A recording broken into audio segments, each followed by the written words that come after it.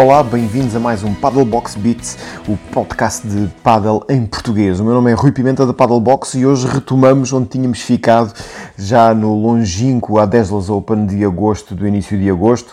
Tínhamos aqui preparado um programa de fecho dessa etapa. O último programa, recordamos, tinha sido feito na sexta-feira, dia de quartos de final desta etapa do WPT, mas não conseguimos fazer esse programa de fecho desta etapa do Adeslas Open, devido aqui a um probleminha tecnológico que nos impediu aqui o upload do programa e depois a gravação não pôde ser retomada. Enfim, noob, é basicamente a explicação para tudo isto. Mas vamos fazer aqui rapidamente uma resenha final dessa etapa do Adeslas Open, em que nos quartos de final tivemos a Nogi e a Breia a perderem de forma clara frente a Salazar Sanches, que acabaram depois por perder na meia-final num jogo incrível frente a Marta Ortega e Bea Gonzalez, que acabaram por perder também elas na final, por quem dominava a parte de baixo do quadro e que fez um percurso incrível, as gêmeas Aleito a voltarem aos grandes desempenhos e aos grandes resultados, depois de eliminarem nos quartos de final Marrer e José Maria em 3 sets, depois José Matriai e Lucia Sainz também a 3 sets a serem derrotadas nas meias finais, e como não podia deixar de ser o terceiro jogo consecutivo, as gêmeas depois na final a ganharem a Martita e a Bea também em 3 sets, um grande final de competição no quadro feminino deste Adeslas Open, a darem o título e o regresso às vitórias das gêmeas Aleito. Olhando para o quadro masculino, Galan Lebron mais uma vitória, a vencerem uns improváveis Xingoto Telho, que também fizeram um ótimo torneio, a 3 sets, e a conquistarem o título do Adeslas Open. Nas meias finais já tinham derrotado Stupa e Sânio Gutierrez, também em 3 sets, com grandes parciais, 7-5, 1-6, 7-5, grande jogo, e ao passo que Xingoto Telho, depois de eliminarem Maxi e Mati de forma mais clara do que na etapa anterior, por 6-4, 6-1, a ganharem depois nas meias finais a 3 sets, com um tie-break arrepiante no terceiro set, a Paquito Navarro e a Pablo Lima. E assim ficaram fechadas as contas do Adeslas Open, saltando já rapidamente para o Valencia Open do final de agosto, presença dos portugueses Vasco Pascoal e Miguel Oliveira no quadro masculino e da Diana Silva a regressar, assim como da Maggie e da Patrícia Ribeiro nas pré-prévias femininas. A Diana perdeu no primeiro encontro, ao passo que a Maggie e a Patrícia Ribeiro conseguiram fazer uma grande primeira partida na primeira ronda e depois venderem muito cara a derrota a 3 sets na segunda ronda da pré-prévia e a ficarem assim pelo caminho nesta fase de qualificação do quadro feminino. No quadro masculino, Vasco Pascoal passou a primeira ronda, depois também a vender muito cara a derrota a 3 sets frente a Pablo Garcia Rodrigo e a Raul Dias, impedindo assim de avançar para a segunda fase de prévia da qualificação, onde já estava Miguel Oliveira em estreia na dupla com o cotadíssimo Fernando Poggi, um dos grandes do paddle desta modalidade, mas a perderem em 3 sets frente ao Raul Marcos e Ricardo Martínez, não o nosso Ricardo Martins, mas Ricardo Martínez Sanches, que depois perderam na ronda seguinte. No quadro principal feminino tínhamos as nossas estrelas femininas Sofia Araújo e Ana Catarina Nogueira, a nossa Nogi, mas foi um torneio azíaco para as nossas cores, com a derrota na primeira ronda do quadro principal nos 16avos de final, Nogi e a Delphi a perderem um jogo duríssimo frente a Alba Galani e Vitória Iglesias por 7-5, 7-6, ao passo que Sofia Araújo, junto com a Virginia Riera, também a perderem frente a umas improváveis Alix Colombon, a francesa, a melhor jogadora francesa, e Nicole Traviessa nestes 16avos de final. De resto, as surpresas não foram muitas no quadro feminino. Salazar Sanches caminharam em direção à final com uma dura meia-final frente às gêmeas Aleito, que vinham da vitória na etapa anterior, defrontando aí as favoritas Marta Marrero e Paula José Maria, acabando Salazar Sanches, as novas número 1, por conquistarem num grande jogo, 7-5, 7-6, este título do Valencia Open, a primeira etapa, se não me falha a memória, a primeira etapa fora de Madrid do circuito deste ano. Na metade de baixo do quadro, tínhamos também Marta Ortega e Bea Gonzalez, que chegaram à meia final, onde perderam frente a Marrero José Maria, também vendo de cara à derrota, mas a ficarem pelo caminho. No que toca ao quadro masculino, mais uma vitória para quem? A dupla do momento, Galán-Lebron, mais uma grande prova, vencerem nas meias finais, é mais um duríssimo jogo, um espetáculo de pádel este jogo, duplo 7-6 frente a Stupa e Sânio Gutierrez, e na final, é verdade, mais uma vez, Xingoto e Telho, que grande momento viveram eles em agosto, nestas duas etapas do mês de agosto, a chegarem também à final e a perderem por 6-3, 7-6 frente aos número 1, Galán-Lebron. Nas meias finais, tinham tido o prazer de vencer o grande Belasteguin e Agostinho Tapia, que vinham de uns quartos de final frente a uns improváveis Coquinieto e Javi Rico, vitória a 3 sets no tie-break no terceiro set para Tapia Belasteguin. Ao passo que Lima e Navarro, por desistência, tinham dado passagem a Xingoto Telho nos quartos de final. Ainda nos quartos de final, um grande destaque para Matias Perini e Ruiz, que chegaram a estes quartos de final frente a Galán-Lebron. Foi uma das grandes surpresas que, depois de derrotarem nos oitavos Maxi Grabiel e Cris Gutierrez, esta dupla mítica já com muitos anos nas pernas e também que já tinha jogado há muitos anos e tão boa conta tinha dado de si noutros tempos, agora com mais dificuldades, obviamente, mas que ainda assim conseguiram melhorar os resultados que, nomeadamente, Maxi Grabiel vinha a fazer nesta temporada, e também Cris Gutierrez também não tinha tido grandes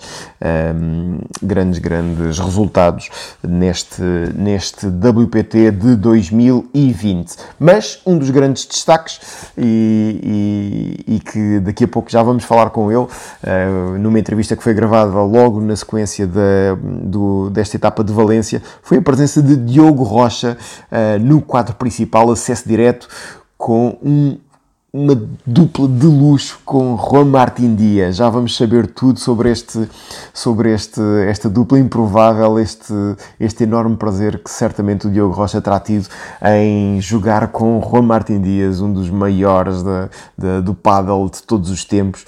Perderam frente a Maxi Grabiel e Cris Gutierrez em tie-break, uma pena, não podemos ver mais Diogo Rocha com este mago, Juan Martín Díaz, nesta etapa de Valência. Dentro em breve já vamos então recuperar essa conversa com o Diogo Rocha. A etapa seguinte foi a primeira fora de Espanha, na Sardenha, a etapa italiana, onde não contámos com o número habitual de jogadores portugueses em competição. No quadro masculino não tivemos qualquer jogador, mas no quadro feminino tivemos uma Maggie e uma Patrícia Ribeiro com grandes resultados.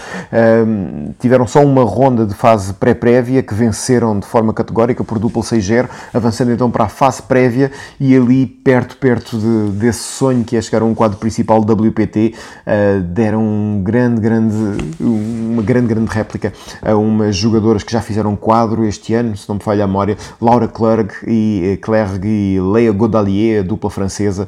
Perderam então com esta dupla francesa as portuguesas por 3-6, 5-7. Que pena não termos visto um pouco mais de Maggie e de Patrícia Ribeiro, mas que ainda assim fizeram uma excelente etapa na Sardenha. No quadro masculino, como dissemos, não tivemos participação portuguesa, mas no quadro feminino principal voltámos a ter Nogui e Sofia Araújo, desta vez com melhor desempenho. A Sofia Araújo chegou aos quartos de final, vencendo nos oitavos de final uma dupla com um ranking superior, as sextas cabeças de série, Elia Matrein e Patti Lagoon, a 3 sets. Olha, reparem nestes parciais, 5-7, 6-4, 7-6. Que jogaço! Não contentes com isso, depois pela frente tinham a dupla cabeça de série número 3, em grande forma Martito Ortega e Bea Gonzalez, e mais uma vez, reparem nos parciais, 7-5, 3-6, 3-6. Que pena não termos visto mais Sofia Araújo e Virginia Riera, mas grande etapa italiana esta da dupla portuguesa. Também nos quartos de final foi posto um fim ao percurso de Noghi e Delphi Breia, também a melhorarem o desempenho da etapa anterior, depois de ganharem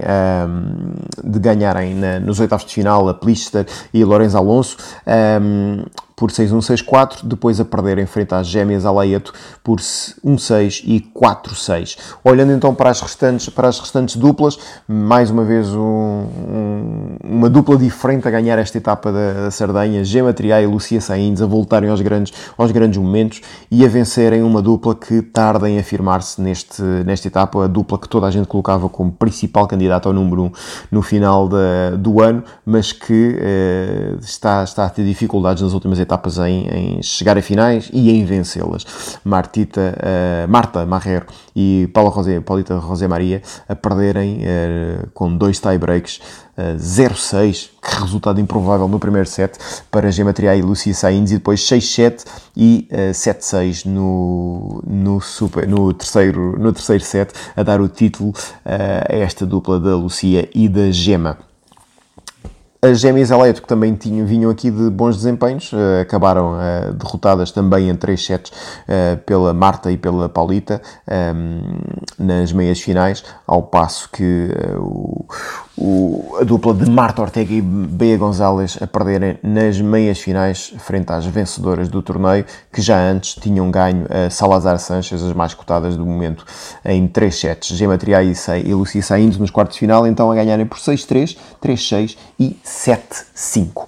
No quadro masculino, desta vez não deu Galan Lebron, o que já por si é uma enorme surpresa, que foram derrotados numa meia-final improvável frente a Javi Ruiz e Yuri Botelho, por claros 6-4, 6-3. Na final, Uri Botelho e Javi Ruiz tiveram pela frente Tapia Belasteguin, também aqui com um grande torneio, a chegarem à final e a vencerem então esta etapa italiana. Título para Belasteguin, Agustin Tapia. Pelo caminho, Tapia e Belasteguin tiveram na meia-final Siling e Dineno, que grande época também estão a fazer, com grandes resultados. Neste momento já são dupla número 8, portanto com lugar no Masters do final do ano, neste momento, se tudo acabasse. Nos quartos de final venceram Stupa e Gutierrez em 3 sets, 6-2, 2-6, 7-6. Que grande jogo aqui tiveram. Já Xingoto e Telho, esses foram parados por Tapia Belasteguin nos quartos de final, desta vez por forma categórica 7-6 e depois por abandono no segundo set. Portanto, não foi assim tão categórico quanto isso. De resto, uma grande surpresa aqui, a dupla, mais uma delas improvável, fruto da lesão de Lucas Campagnolo, que na etapa anterior tinha dado lugar a Diogo Rocha, portanto a fazer dupla com Juan Martín Díaz. Desta vez coube a sorte de jogarem juntos Pincho Fernandes, também ele já parceiro do Diogo Rocha em tempos. Portanto, Pincho Fernandes e Juan Martín Díaz, depois de uma duríssima primeira partida nos 16 avos frente a Coquinetti e Javi Rico, também eles com grandes resultados este ano, a jogarem e a ganharem nos oitavos de final a Ruiz e Diestro, Garcia Diestro, também a 3 sets, e a serem derrotados nos quartos de final por Galan Lebron. Bom, e assim fechamos as contas do Sardenha Open. Passamos então à etapa que se está a disputar neste momento, e que é o Menorca Open. Continuamos nas ilhas, mas desta vez já em território espanhol, saltando da ilha mediterrânica da Sardenha italiana para a ilha espanhola das Baleares, Menorca, onde o grande destaque tem sido, ou foi até quarta-feira, Vasco Pascoal. É verdade, primeiro quadro principal com a entrada através do qualifying para Vasco Pascoal, numa dupla com Cris Gutierrez aqui em estreia, e que belos resultados teve. Também temos aqui programada uma conversa com o Vasco, provavelmente será unicamente publicada na segunda-feira, no balanço final desta etapa do WPT nas Ilhas Baleares. Aguardem até segunda-feira para sabermos aqui como é que foi esta experiência do Vasco nesta estreia em quadros principais de uma etapa de WPT, depois de uma qualificação duríssima ao lado de Cris Gutierrez, e que assim meritoriamente pôde marcar presença nos 16 avos de final desta etapa. Ainda no quadro masculino, nas rondas de qualificação, também a presença de Miguel Oliveira, mais uma vez com um novo parceiro, desta vez com Matias Nicoletti, também outro nome grande da modalidade, mas que nos últimos tempos tem andado mais arredado de quadros principais, mas aqui há uns anos era uma presença assídua nos quadros principais, mas a perderem em 3 sets frente ao bem conhecido António Luca e Jon Sands, que fizeram um brilharete, têm estado a fazer, ou fizeram até aos oitavos de final, um brilharete nesta etapa, vindo do qualifying e a conseguirem a qualificação para o quadro e ainda a vencerem uma primeira etapa da primeira ronda do quadro principal deste Menorca Open. Já no quadro feminino, Margarida Fernandes e Patrícia Ribeiro perderem na primeira ronda, no primeiro embate, e foram as únicas presenças nesta ronda de qualificação, ao passo que no quadro principal, Nogi e Sofia Araújo, mais uma vez aqui a terem bons desempenhos, perderam apenas hoje nos quartos de final. A Sofia frente às gêmeas Alaeto, chegámos a sonhar aqui com uma vitória da dupla da portuguesa, mas depois no último set a serem mais fortes as gêmeas e a passarem às meias finais de amanhã, ficando a Sofia Araújo pelo caminho. O mesmo sucedeu com a Nog, que depois de um duro jogo de ontem nos oitavos de final frente a Carolina Navarro e a sua parceira substituta da Cécia Reiter, Sara Ruiz, a necessitarem de 3 sets para derrotarem esta dupla, e hoje tinham mais um osso duríssimo do roer frente a Marta Ortega e Bea Gonzalez, e a perderem com um parcial de 5-7 no segundo set e a ficarem assim arredadas de repetirem essa meia final que se irá disputar amanhã. Essa meia final será então disputada por Marta Ortega e Bea Gonzalez e Gemma Triay e Lucia Sainz, que mais uma vez marcam presença na jornada final do fim de semana. Na metade de cima do quadro, a meia final será disputada por Alejandra Salazar e Ariana Sanchez frente às gêmeas Aleto. Grande jogo amanhã, da parte da tarde. No quadro masculino, e à hora que estamos a gravar este podcast, ainda não temos resultados dos jogos, mas grandes embates entre a dupla número 1, Alejandro Galán, Juan Lebron, El Lobo Lebron, frente a Xinguto Telho. Belo espetáculo, seguramente, de pádel. Depois Lucas Campagnolo de regresso após lesão, com Juan Martín Díaz frente a Tapia Belasteguin, old-timers frente aos mais jovens de cada lado, Lucas Campagnolo e Agostinho Tapia, mistura aqui da irreverência com a experiência de Juan Martín Díaz e Fernando Belasteguin. Na metade de baixo do quadro, Stupa e Sânio Gutierrez frente a Matias Dias e Maxi Sanchez, ao passo que Paquito Navarro e Pablo Lima de regresso frente a esta dupla que tem estado a dar muito boa conta de si neste regresso do pádel ao circuito mundial, Agostinho Ciling e Martín Dineno. Grandes jogos esta tarde no WPT Menorca Open. Voltamos então para um balanço final na segunda-feira com os resultados finais do fim de semana, e também aqui este do quadro masculino dos quartos de final. Mas agora, ainda antes de terminarmos, vamos então ouvir Diogo Rocha, que numa entrevista que foi gravada logo após a sua participação no Valencia Open, ao lado desse parceiro de sonho, Juan Martín Díaz. Ok, Diogo, antes de mais, como é que surgiu tudo isto, esta tua dupla fantástica e surpresa com um dos magos do pádel, um dos maiores desta modalidade, Juan Martín Díaz? Conta-nos tudo. Foi uma surpresa para mim. Eu joguei com o Lucas Campagnolo, treinei no Algarve. O Lucas é o parceiro do Juan Martín. Infelizmente o Lucas lesionou-se no último ponto da final, teve uma pequena rotura no gêmeo. Eu sabia que o Lucas não chegava a tempo de Valência, mas jamais ia perguntar ao Juan Martín que queria jogar comigo, obviamente.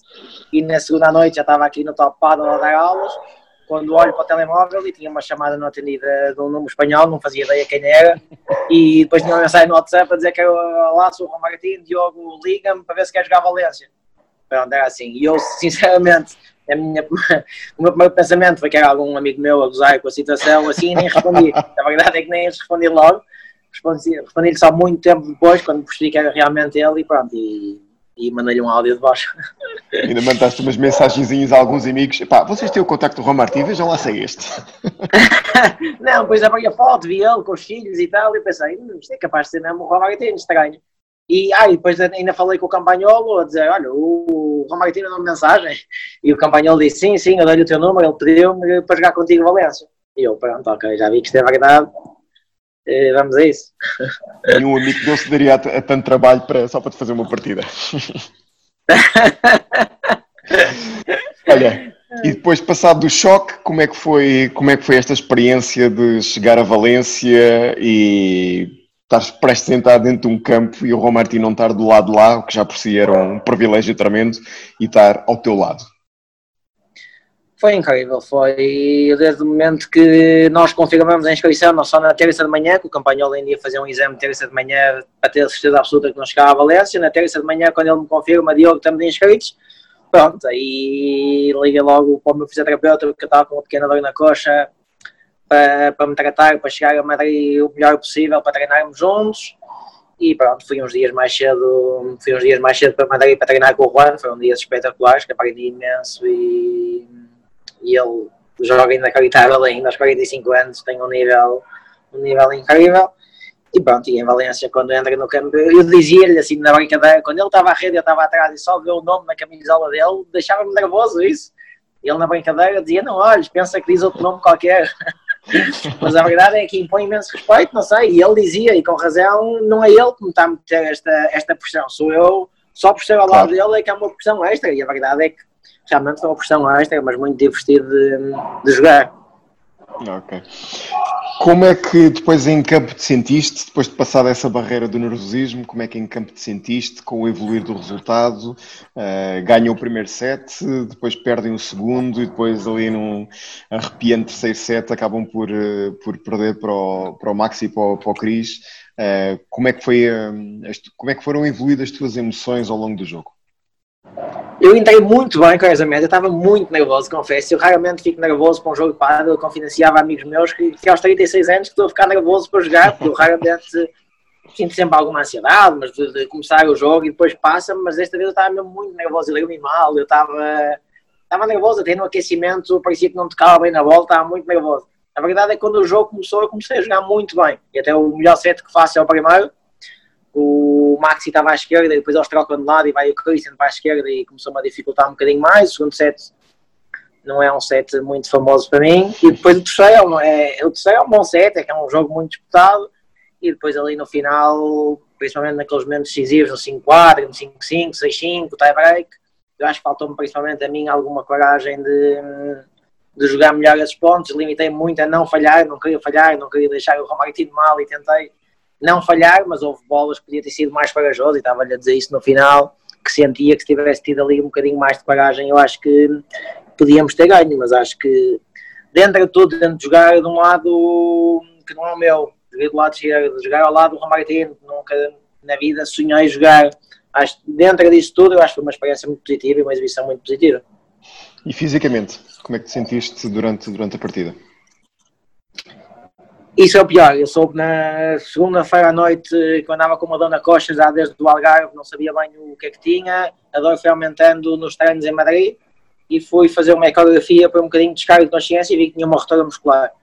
Aí assustei-me um bocadinho, o fisioterapeuta que na altura estava comigo disse, tenho-te aconselhar a não jogar, tens uma ruptura significativa, disse, isso não é opção, tenho a oportunidade da minha vida, tenho que jogar, diz-me como é que posso jogar.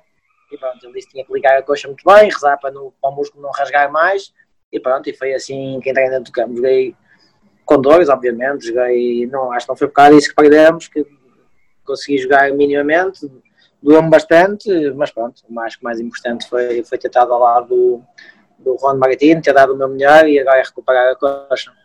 Agravaste a lesão durante o jogo? Já fizeste alguma avaliação posterior? Sim, comparou-se a ecografia que tinha feito na segunda com uma que fiz aqui quinta, ainda fiz uma ressonância magnética sexta para ver e sim, tinha mais edema, um bocadinho mais centímetros de ruptura, mas pronto, acho que valeu a pena. Claro, eu dizia ao Juan na brincadeira, se tivéssemos ganho, acho que quinta não Já não conseguia muito mais, que o quinta não conseguia andar, mas pronto, acho que se havia um momento para levar uma lesão ao limite, acho que era este, e nem hesitei duas vezes. Eu quando liguei ao Juan a dizer que tinha uma ruptura, ele até achou que, desta vez achou ele que eu estava na brincadeira, porque ele disse, é impossível, então o campanholo rasgou-se e agora é tu. Eu disse, olha, é verdade. E ele disse, pronto, preferes não ir? Eu disse logo, não, isso não é opção, vamos e vamos ganhar e tal. E pronto, e divertimos-nos bastante, que é o mais importante. Bom, isto já ninguém te tira, jogaste com uma lenda do pádel, tiveste... Não, já tenho uma história bonita para contar ao meu filho. Exatamente. E por outro lado, ficas aqui a saber que também até aos 45 anos estás aí para as curvas, não é? Olha, quem me dera, que ele aos 45 anos tem um nível impressionante. Eu treinar ao lado dele, nós começamos a treinar no sábado, mal ele chegou lá, treinamos sábado, domingo, segunda, e terça íamos treinar, mas eu já não treinei, quando soube que tinha a ruptura, descansei, e ele tem um nível impressionante, o que a bola lhe anda, a facilidade com que ele faz tudo, e fisicamente ainda está muito bem. Para quem fez 3 operações ao joelho em relativamente pouco tempo, está num grande nível ainda. E pessoalmente, como é que foi esta experiência de lidar um pouco mais de perto com esta lenda do pádel? Eu já o conhecia mais ou menos, bom dia, boa tarde, falar um bocado, uma vez pedi uma opinião. Mas aquela mensagem dele é qualquer coisa. Assim. Diz? Aquela mensagem dele é qualquer coisa. A convidar-te... É muito boa pessoa. Já o Campanholo me tinha dito que ele, pronto, no campo tem um feitio complicado, que é muito competitivo, exige muito dos parceiros, mas que fora do campo é 10 estrelas. E a verdade é que é mesmo isso. Ele é uma pessoa incrível, muito humilde. Agradeceu-me 300 vezes eu estar lá, quando eu é que lhe estava a agradecer a ele, pela oportunidade que me estava a dar. Mal cheguei a Madrid, ele agradeceu-me, Diogo, obrigado por teres vindo, obrigado por ter deixado o teu filho, vis aqui jogar comigo, de um lado não é o teu, e disse, só Juan, eu que tenho que te agradecer, que é uma oportunidade da minha vida. E ele fazia questão, todos os dias agradecia-me, sempre muito acessível. É uma pessoa mesmo, muito boa pessoa, muito boa brutal, pessoa. Gostei muito brutal vermos que quem é grande dentro de campo também é grande fora dele. Brutal. Sem dúvida. Diogo, olha, muitos parabéns. Espero que recuperes rapidamente agora e que possamos ver novamente em campo muito em breve. Boa recuperação. Muito obrigado, Rui. Um prazer. Muito obrigado. Um abraço.